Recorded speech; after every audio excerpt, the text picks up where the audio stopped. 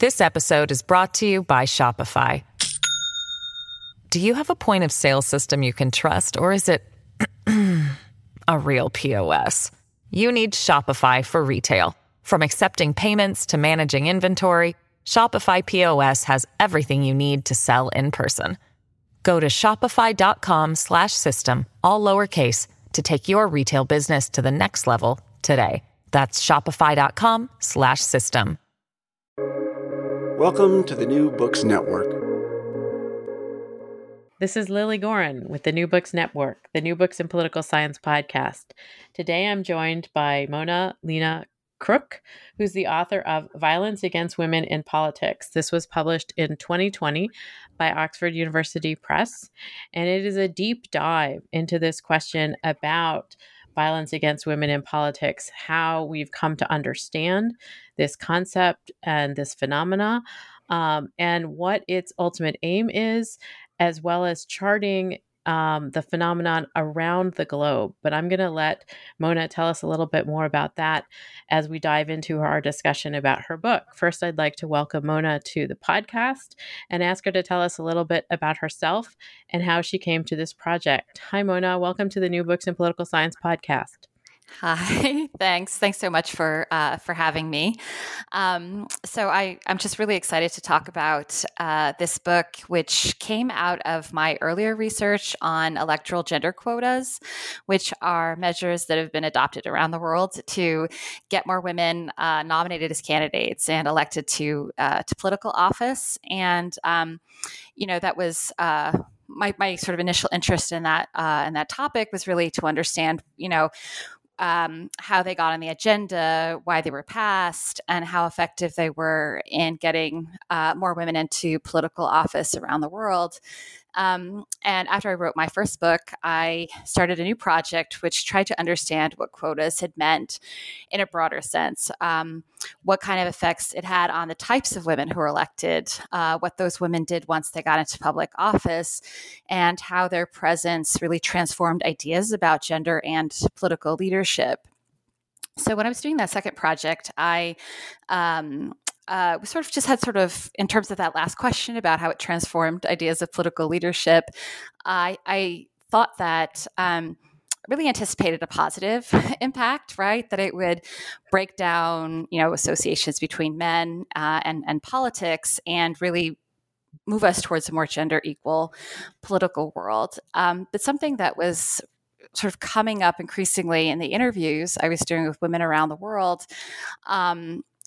women were talking about resistance and intimidation and harassment and other things that they were facing, what they felt as women in politics. It wasn't just about party politics, but really about resistance to transforming the gender nature of politics. So that's really the reason why I decided to write this book and to really understand what that problem was and why so many women were increasingly talking about this problem, in all different parts of the world. So it's really my effort to bring sort of an academic eye to this phenomenon that is increasingly discussed around the world.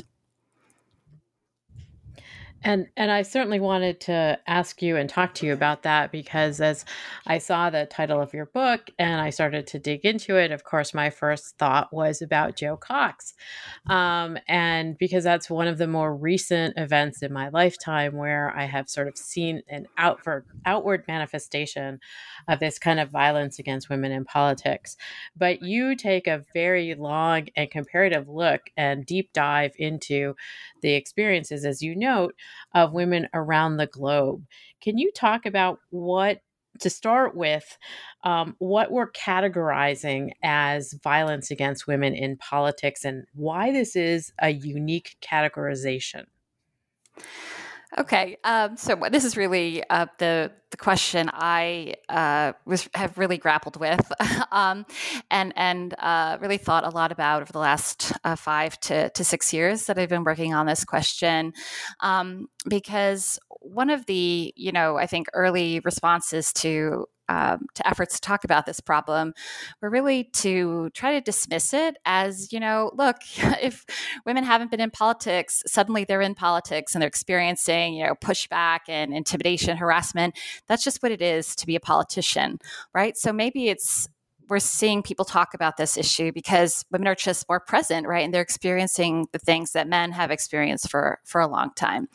But I really couldn't escape the fact that so many women that I interviewed, practitioners around the world, were really saying that this was something that had a gender dimension. And as I delved more deeply into that, I was looking for frameworks that help explain this, existing frameworks, and really felt that they were overlooking the gendered aspect of just the mere fact that women have been largely excluded or absent from these political spaces, right? That itself has meant that women's sort of movement into those spaces hasn't just been a seamless one where women taking on the same, experience or status that men have, but that was a change that, certain people were responding to in a negative sort of way. And so I think this is really the starting point. And I think that where I really landed in this was to say that, I guess there were two issues to grapple with. One was the argument that, politics is just a hostile space. It's just full of conflict, right? That's the nature of political debate. And political debate is about the theatrical deliverance of violence to the other side. And I thought, well, no, this doesn't seem to just be that, right? And as I went through the political violence literature, the argument about why violence was bad in politics was, okay, so there's some forms of conflict that are democratically valuable, right? The fact that we criticize people for their political performances or their policy ideas, right? That contributes to the robustness of democracy. But where it becomes a problematic form, right, where it really becomes violence is when it's about undermining democracy. So work on electoral and political violence often thinks about this as like, when you inflict violence on an opposing side as a way of winning the battle of ideas, right? So this is about intimidating people who vote for the other party. It's about, death threats against your rival, right? It's about those types of things that are really about trying to win that sort of democratic contest through force. And I thought, well, that's not what this is either, right? And so what I really tried to do was to think about how it was different. And so in my book, I argue that violence against women in politics is specifically a phenomenon that is about women's presence in politics. And so while other forms of political violence or, hostility can, be faced by men and women, it really revolves around competing political ideas. This was a form that was specifically targeted at women, and it was really about pushing women out, excluding women from politics. And so it was a specific form of gender-based violence. And so in the book, I try to give us some tools for thinking about how we could illuminate a case where gender is sort of a driving motivator behind the attacks. And so I draw on a hate crimes framework, which is all about thinking about how we could find evidence of bias in a particular action or set of acts that could help us understand when it's not just about a particular form of hostility or attack, but it's also about gender-based exclusion.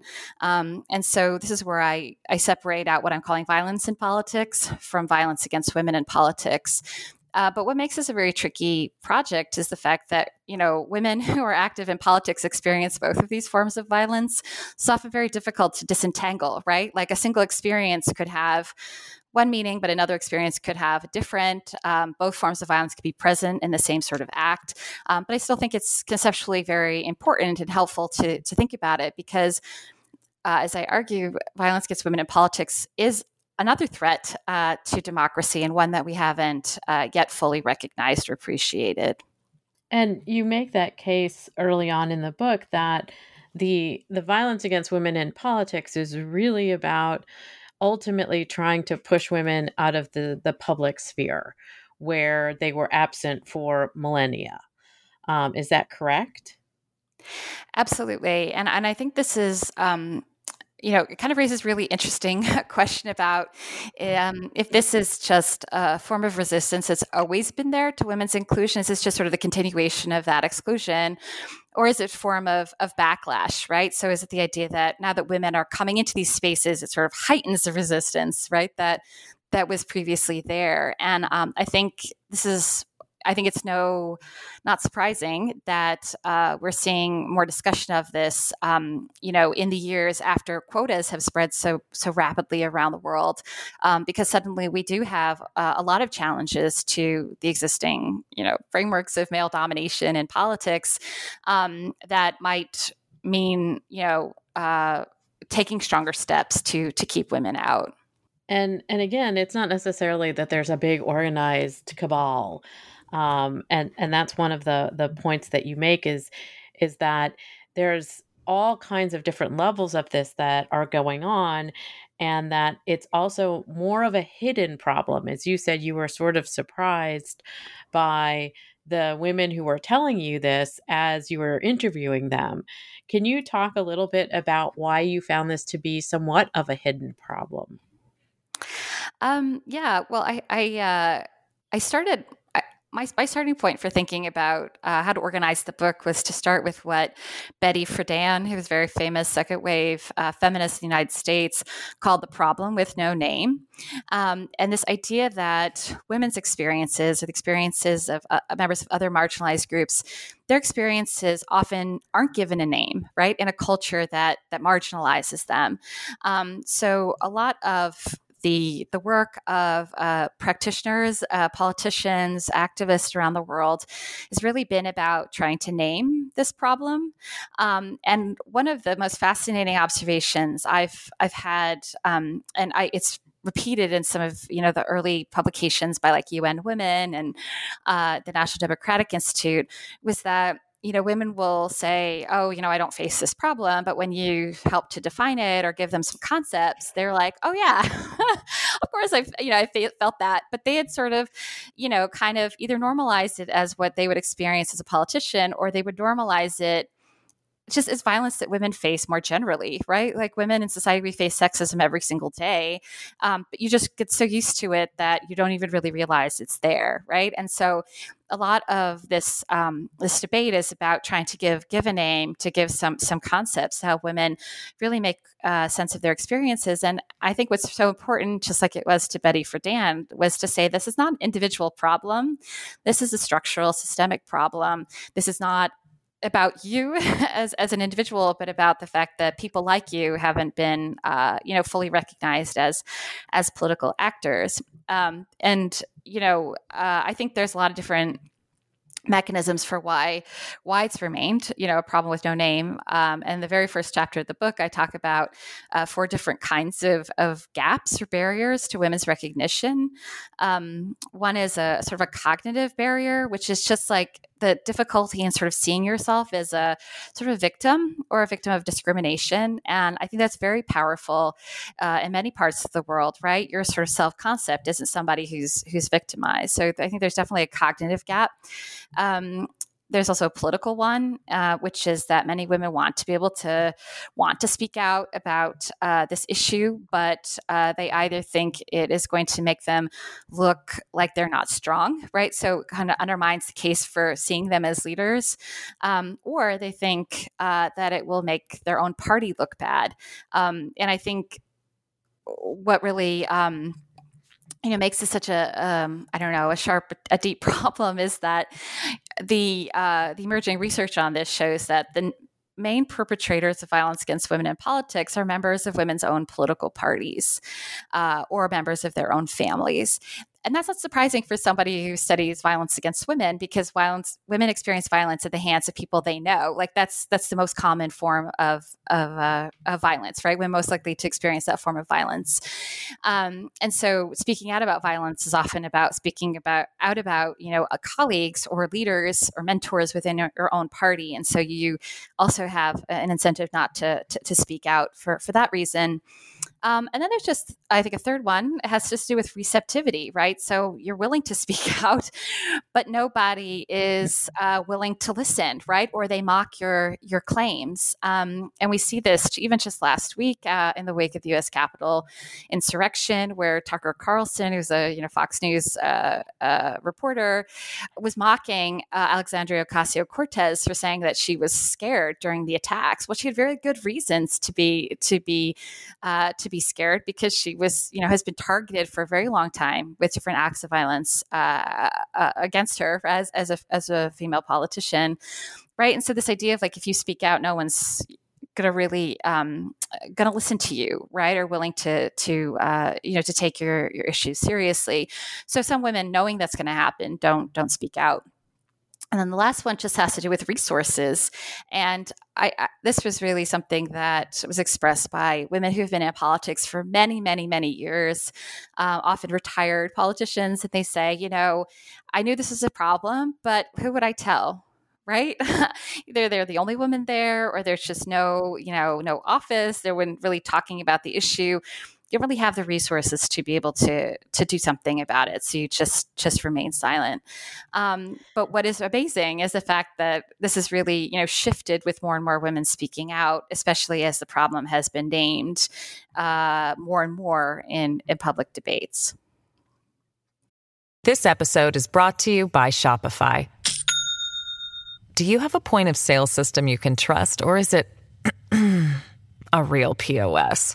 You need Shopify for retail. From accepting payments to managing inventory, Shopify POS has everything you need to sell in person. Go to shopify.com/system, all lowercase, to take your retail business to the next level today. That's shopify.com/system.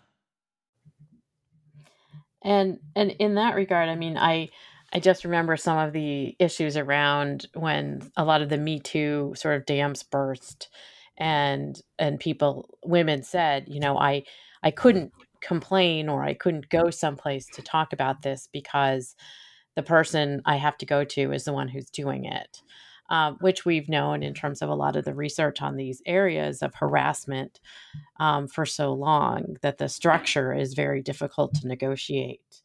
But I wanted to ask you also, you structure the book not only with regard to sort of unpacking this concept and going through some of the difficulties, but you also do it in a really nuanced and complex way, looking at the global South and the global North, where women have had these experiences. Can you talk a little bit about why that sort of structural comparison was the one that started to frame the research?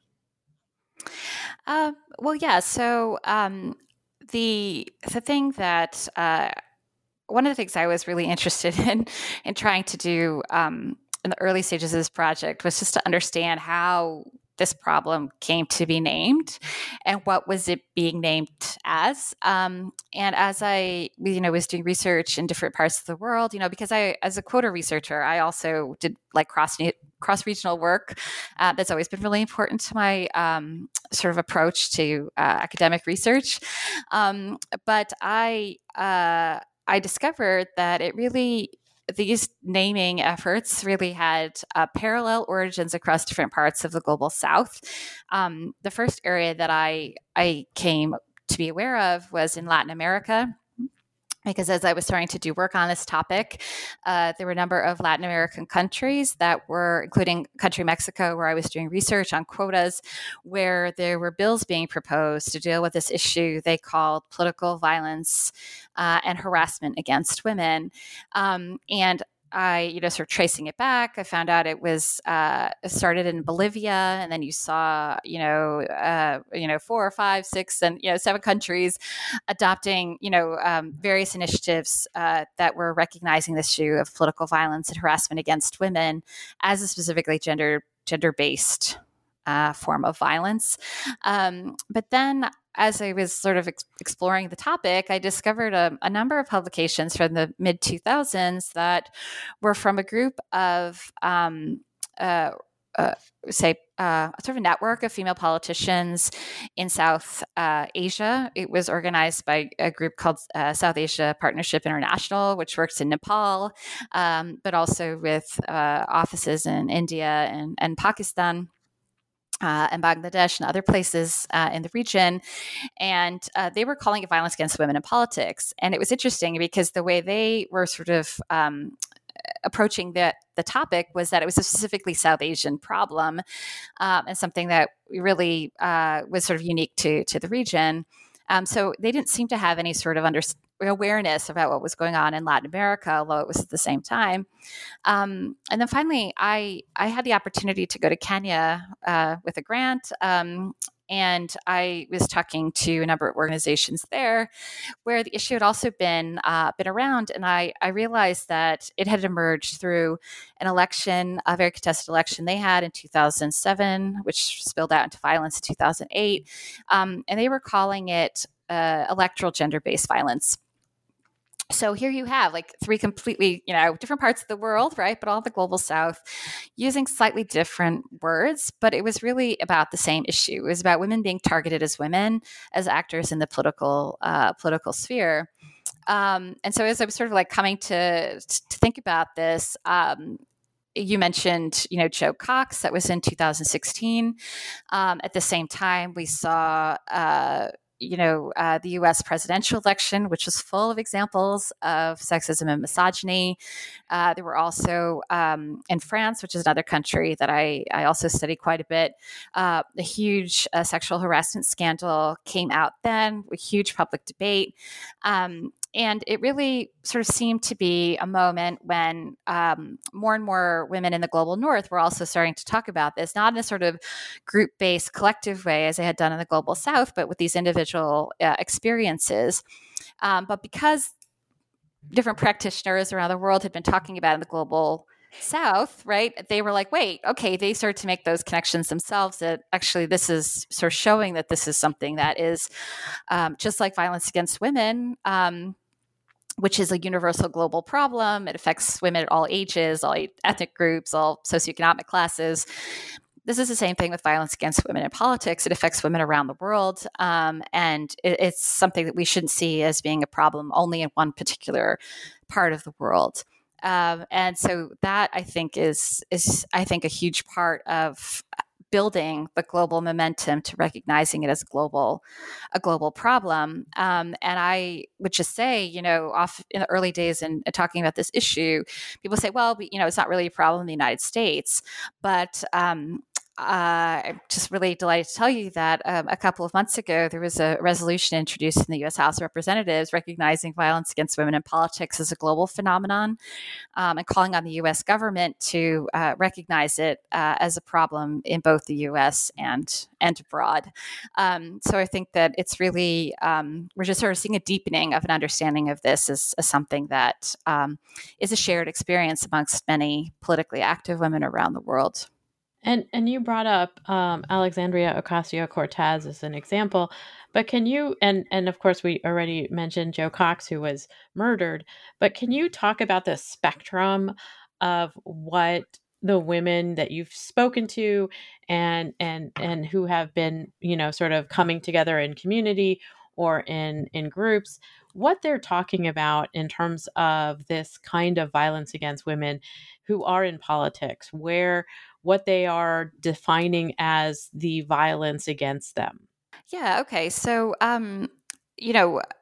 feminist researchers have often thought about violence against women as existing on a continuum or on a spectrum, arguing that we shouldn't just think about it as physical violence or physical force, which I think is the more, I would say, everyday common understanding about what violence is. So in my book, I adopt a feminist lens to say it's not just about physical forms of violence, but obviously that's part of this phenomenon as well. So in the book, I talk about 5 different types of violence. So physical violence, we could include under that things like murders, right? Jo Cox. somebody like the Brazilian politician Marielle Franco, who was killed a few years ago. She was a local councilor in Rio. We could also put under the category of physical violence things like attempted assassinations. We could think about Malala Yousafzai, the very famous girls' education advocate. So forms of, I think, physical violence are definitely included under this under this umbrella. But I think the other forms of violence are more common. So the second type I talk about is psychological violence. And psychological violence is something that's recognized in international treaties on violence against women, which is really about, things like death threats, rape threats, online attacks against women in politics. So that's the form, I would say. The Interparliamentary Union did a study. They found that over 80% of the women they had interviewed had experienced a form of psychological violence like that. A third type is sexual violence. It's also a form of violence against women or recognized in international treaties, which is sexual harassment. And also, rape, obviously, other forms of sexual assault. And sexual violence is interesting. It was one of those topics that I think it's been really difficult for women to speak up about. In the Interparliamentary Union's report, they asked women, had they personally experienced different forms of violence? And then did they know someone else? Did one of their colleagues, so they witnessed it happen to one of their colleagues, that form of violence? And all the forms of violence they look at, it's really relatively similar, what they experience and what they've seen happen to other women, except for sexual violence. It's a pretty big gap where, maybe 1 in 5 will say they personally experienced, but 1 of 3 would say, well, I know another woman it happened to, right? So even in a system where, a moment where they could speak up about it, I think there's a hesitance to talk about it. But that was a study that was done in 2016. 2017 was the beginning of the Me Too movement. And we see a lot more discussion of that issue around the world. The fourth type I talk about is economic violence, which is a form of violence that's increasingly recognized in laws around the world and the Council of Europe's Istanbul Convention. And that's really about using various forms of, economic access to economic resources as a form of coercion or intimidation. So these are things like property destruction, not just destroying women's campaign materials, but also, setting fire to their houses, vandalism of their offices, meant to really intimidate them from doing their political work. And then the fifth type of violence is one that I developed in the book. It's not yet widely recognized, and I call it semiotic violence. And this is something that came out of the inductively from the materials that I was looking at. So semiotic violence is a little bit different from the other forms, but I think, intuitively to me, I think it might be the most common form of violence against women in politics. And this is about using words, images, body language, even to send a message that women are illegitimate actors in the political space. So these would be things like, photoshopped images spread online about, with women in very highly sexualized positions. We could think about deep fake videos that make women look like, there were some deep fake videos of Nancy Pelosi where it looked like she was slurring her words, right? So that just making women look like they're incompetent. It's not so much about sending those videos to the women in the images, to Nancy Pelosi, but it's really about trying to sort of plant or exploit, a predisposition to think that women aren't legitimate, women aren't competent, they're not qualified to be political actors. And so that's a fifth type of violence that I talk about. And I think, from all those examples, you can see that if we just focus on physical violence, that really only gives us a very small lens at which to sort of recognize this as a problem that affects women around the world. I was really fascinated by the fifth type, as you say, that you developed, because I was intrigued by the idea not only of the sort of concept of semiotic violence, but also how prevalent it is. I mean, as you note, it's sort of, sort of using words and images and even descriptors, and asking the questions of women that are not asked of men in particular ways, in politics, that really sets up a different sort of situation and often undercuts women's capacities, or it seems to try to undercut women's capacities. I know there's a lot of work that's been done in, gender and politics to look at this kind of comparison, between men and women in politics. And I really appreciated that sort of fifth bucket that you defined in your work. It was really fascinating. Um, I did want to also ask you, because you do sort of get into this area, that you're talking about the violence against women in politics, but you also note that there are others who are connected, like journalists, or activists, who also experience some of this. Can you talk about some of the distinctions between these particular groups, and how that figured into your research? Yes. This is another one of the, I think, things that I'm trying to do in this book, which is that, I came to this topic, and I think most examples I've been using, unfortunately, so far in this discussion, it relates to women in elected political positions, or appointed political positions, women who are politicians. But one of the things that just sort of came up, I started to become more and more aware of, was that there were parallel campaigns going on during the same time period, focusing on women in other types of political roles. And the first are campaigns on violence against women human rights defenders, which is something that emerged, in the late 1990s, early 2000s, when women's activists, women's human rights activists, argued that women's rights are human rights at the Fourth World Conference on Women in Beijing in 1995, and so there was this, effort to say that people who focus on women's rights are also people who defend human rights, and so women, as became more visible and started to, as human rights defenders, really also started to face very gender-based forms of attack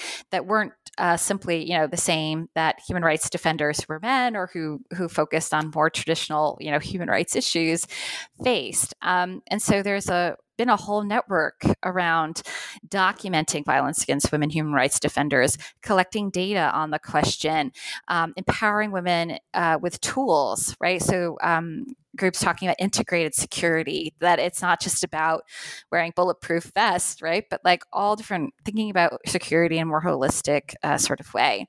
And this is a discussion that's really gone in parallel to the violence against women in politics in the sort of politician sense.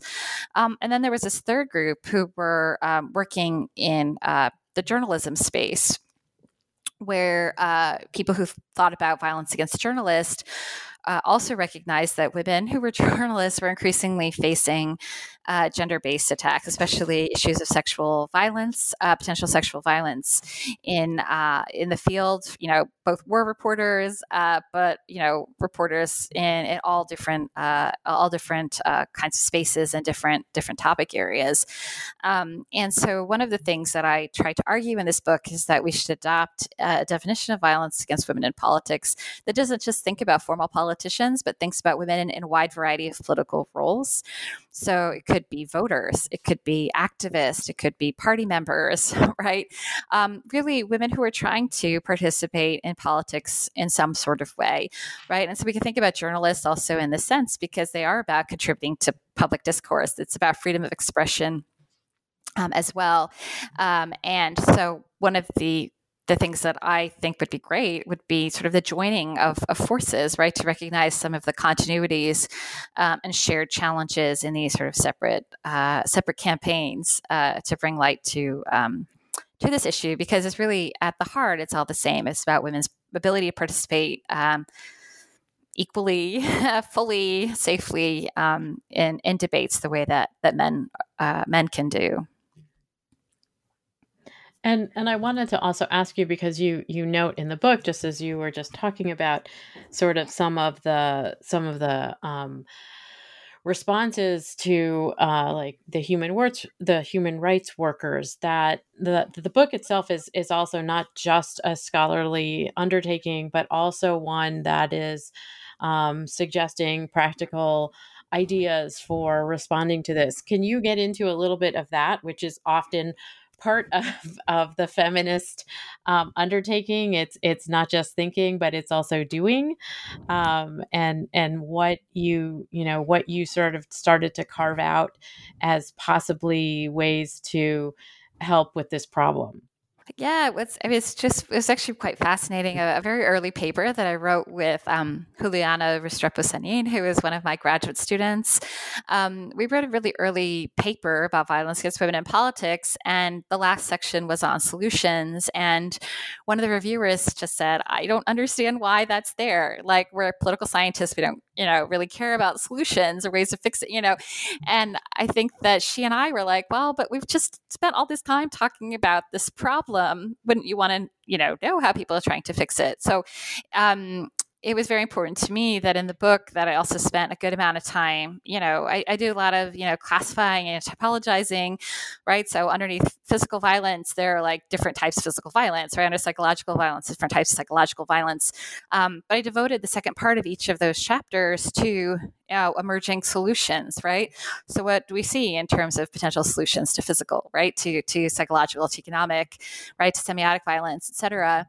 As well as I have a chapter later in the book that looks at cross-cutting solutions that try to cut across those different, tackle multiple forms of violence at the same time. And, it's actually, despite, the newness of this issue, there's actually quite a wide range of solutions that have emerged around the world. And I think it's so important, especially at this early stage, to really share it and to, shed light and learn and to try to help one another.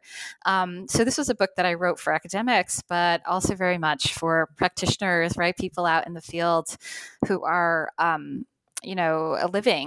living this these experiences and want to know what they can do to take, to do something about it as well. And in terms of that, have you had responses from individuals who've read the book, who are practitioners or who are academics, about the proposals for, solving some of these problems? Yeah, well, so since 2015, I've actually worked very closely with the National Democratic Institute, which is a nonprofit organization in Washington, D.C., that it does a lot of electoral assistance, democracy work around the world. And so I've worked very closely with their Gender, Women, and Democracy team on this issue. So the book is, partly, driven by some of my exchanges with them.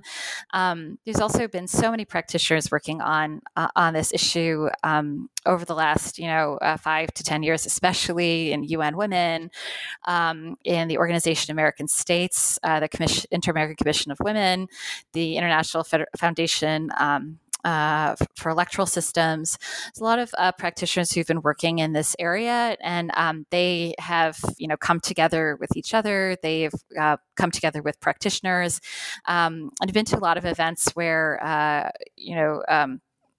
female politicians, leaders from different parts of the world have come together to talk about, give testimonies of their experiences as well. And so this, I think, is a type of project that really emerged from interchanges between academics and practitioners. And so we are sort of trying to work together to try to help sort of push the agenda forward. And so what I did in the book was not to talk about hypotheticals, but actually just give some examples of like, there are legal reforms. Did you know there are legal reforms, right? And talk a bit about some of the laws that have been passed to deal with this issue, or more informal strategies developed by female party members to deal with issues of sexual harassment, right, or online abuse. And as much as I could, I'd also try to kind of give the tell it in the first person. Some of the accounts that women have given about these different strategies, and so I felt like it was really important to really be grounded in the actual experiences of things that have already been deployed and sort of emerged from the ground out of efforts to deal with this problem. And you also have a website that's connected to this book. Is that correct? I do. And so that was very much something that I felt was really important to do, that to recognize that this was going to be a book that was published at like a finite moment in time, but that this was a discussion that was very much ongoing, right? There's ongoing debates, there's ongoing data collection, ongoing experiments and practice. So I set up I'm calling it a companion website to the book at vawpolitics.org. So there you can find a list of all, existing, as far as I know, practitioner and academic reports and publications. I'm constantly adding to that because it really is a very fast-moving field. Also have links to, for example, recent international, declarations or legal reforms. To also just give some help, right? Just to give some examples of things that can be done. I also created a sort of related Twitter account at VAW Politics, which I tried to, share, news items as well as to sort of promote the research that's coming out on this topic. So, for example, last 2 weeks, I've been tweeting and retweeting a lot about the U.S. Capitol attacks and the sort of dimensions of violence against women in politics that were present then, and some of the accounts, the testimonies, the analysis coming out of that particular event as well. So it's really, those are meant to keep things up to date, right, and keep that conversation going, and also to bring in other people's voices. It's not just me who's working on this, but a lot, a whole community of people who are contributing to our knowledge on this topic. And so that's a place to go to learn more about that work as well. And I will definitely link to those two places in the blog post that goes along with the podcast. But I wanted to ask you now, Mona, what is it that you're working on following up to this big project and your hands-on work that you're doing with a number of institutes and with the website? Have you moved to a different zone, or are you following a similar research stream? So I've been working, as I mentioned, with the National Democratic Institute for a long time. 2016, we launched what we call the Not the Cost campaign to stop violence against women in politics. Not the cost being sort of rejoinder to the idea that violence is just the cost of women's participation. It's about denormalizing, accepting it as something that's just par for the course. So we're currently working on a sort of an updated global call for action, which is what we launched in 2016, 5 years later. So that will be coming out in March, and in connection with the UN's Commission on the Status of Women meetings that happen around March every year. I've also been working on the concept of semiotic violence because I think there's a lot more to say on that issue, and to sort of link it more broadly to some thinking about this. And the third thing I'm working on has to do with thinking about violence against women in politics in a historical way, and specifically in terms of violence against women in the suffrage movements. And it's just something that, because I happened to be writing this book during some of the suffrage centennials, the US and the UK, I really recognized that quite a number of things that women experienced at that time were also forms of violence against women in politics, the 5 types that I mention. And so I just been sort of dipping into that. But I think it's an example that really shows us that this is about resistance to women's political rights, and as a question of women's citizenship. And I think that there's so many more things we can do with this topic going into the future. And I'm really excited to pursue those. Well, I would be happy to welcome you back onto the New Books in Political Science podcast when any of those projects are completed. So I would love to speak with you again. Thank you for joining me today, Mona Lina Crook, author of Violence Against Women in Politics. This was published by Oxford University Press in 2020. I assume it is quite available at the Oxford University Press website. Any place else that you might want to mention? Just really anywhere that books are normally found. It's also available as an ebook in addition to softcover and hardcover editions. Great. Thank you so much for joining me today, Mona. Thanks so much, Lily.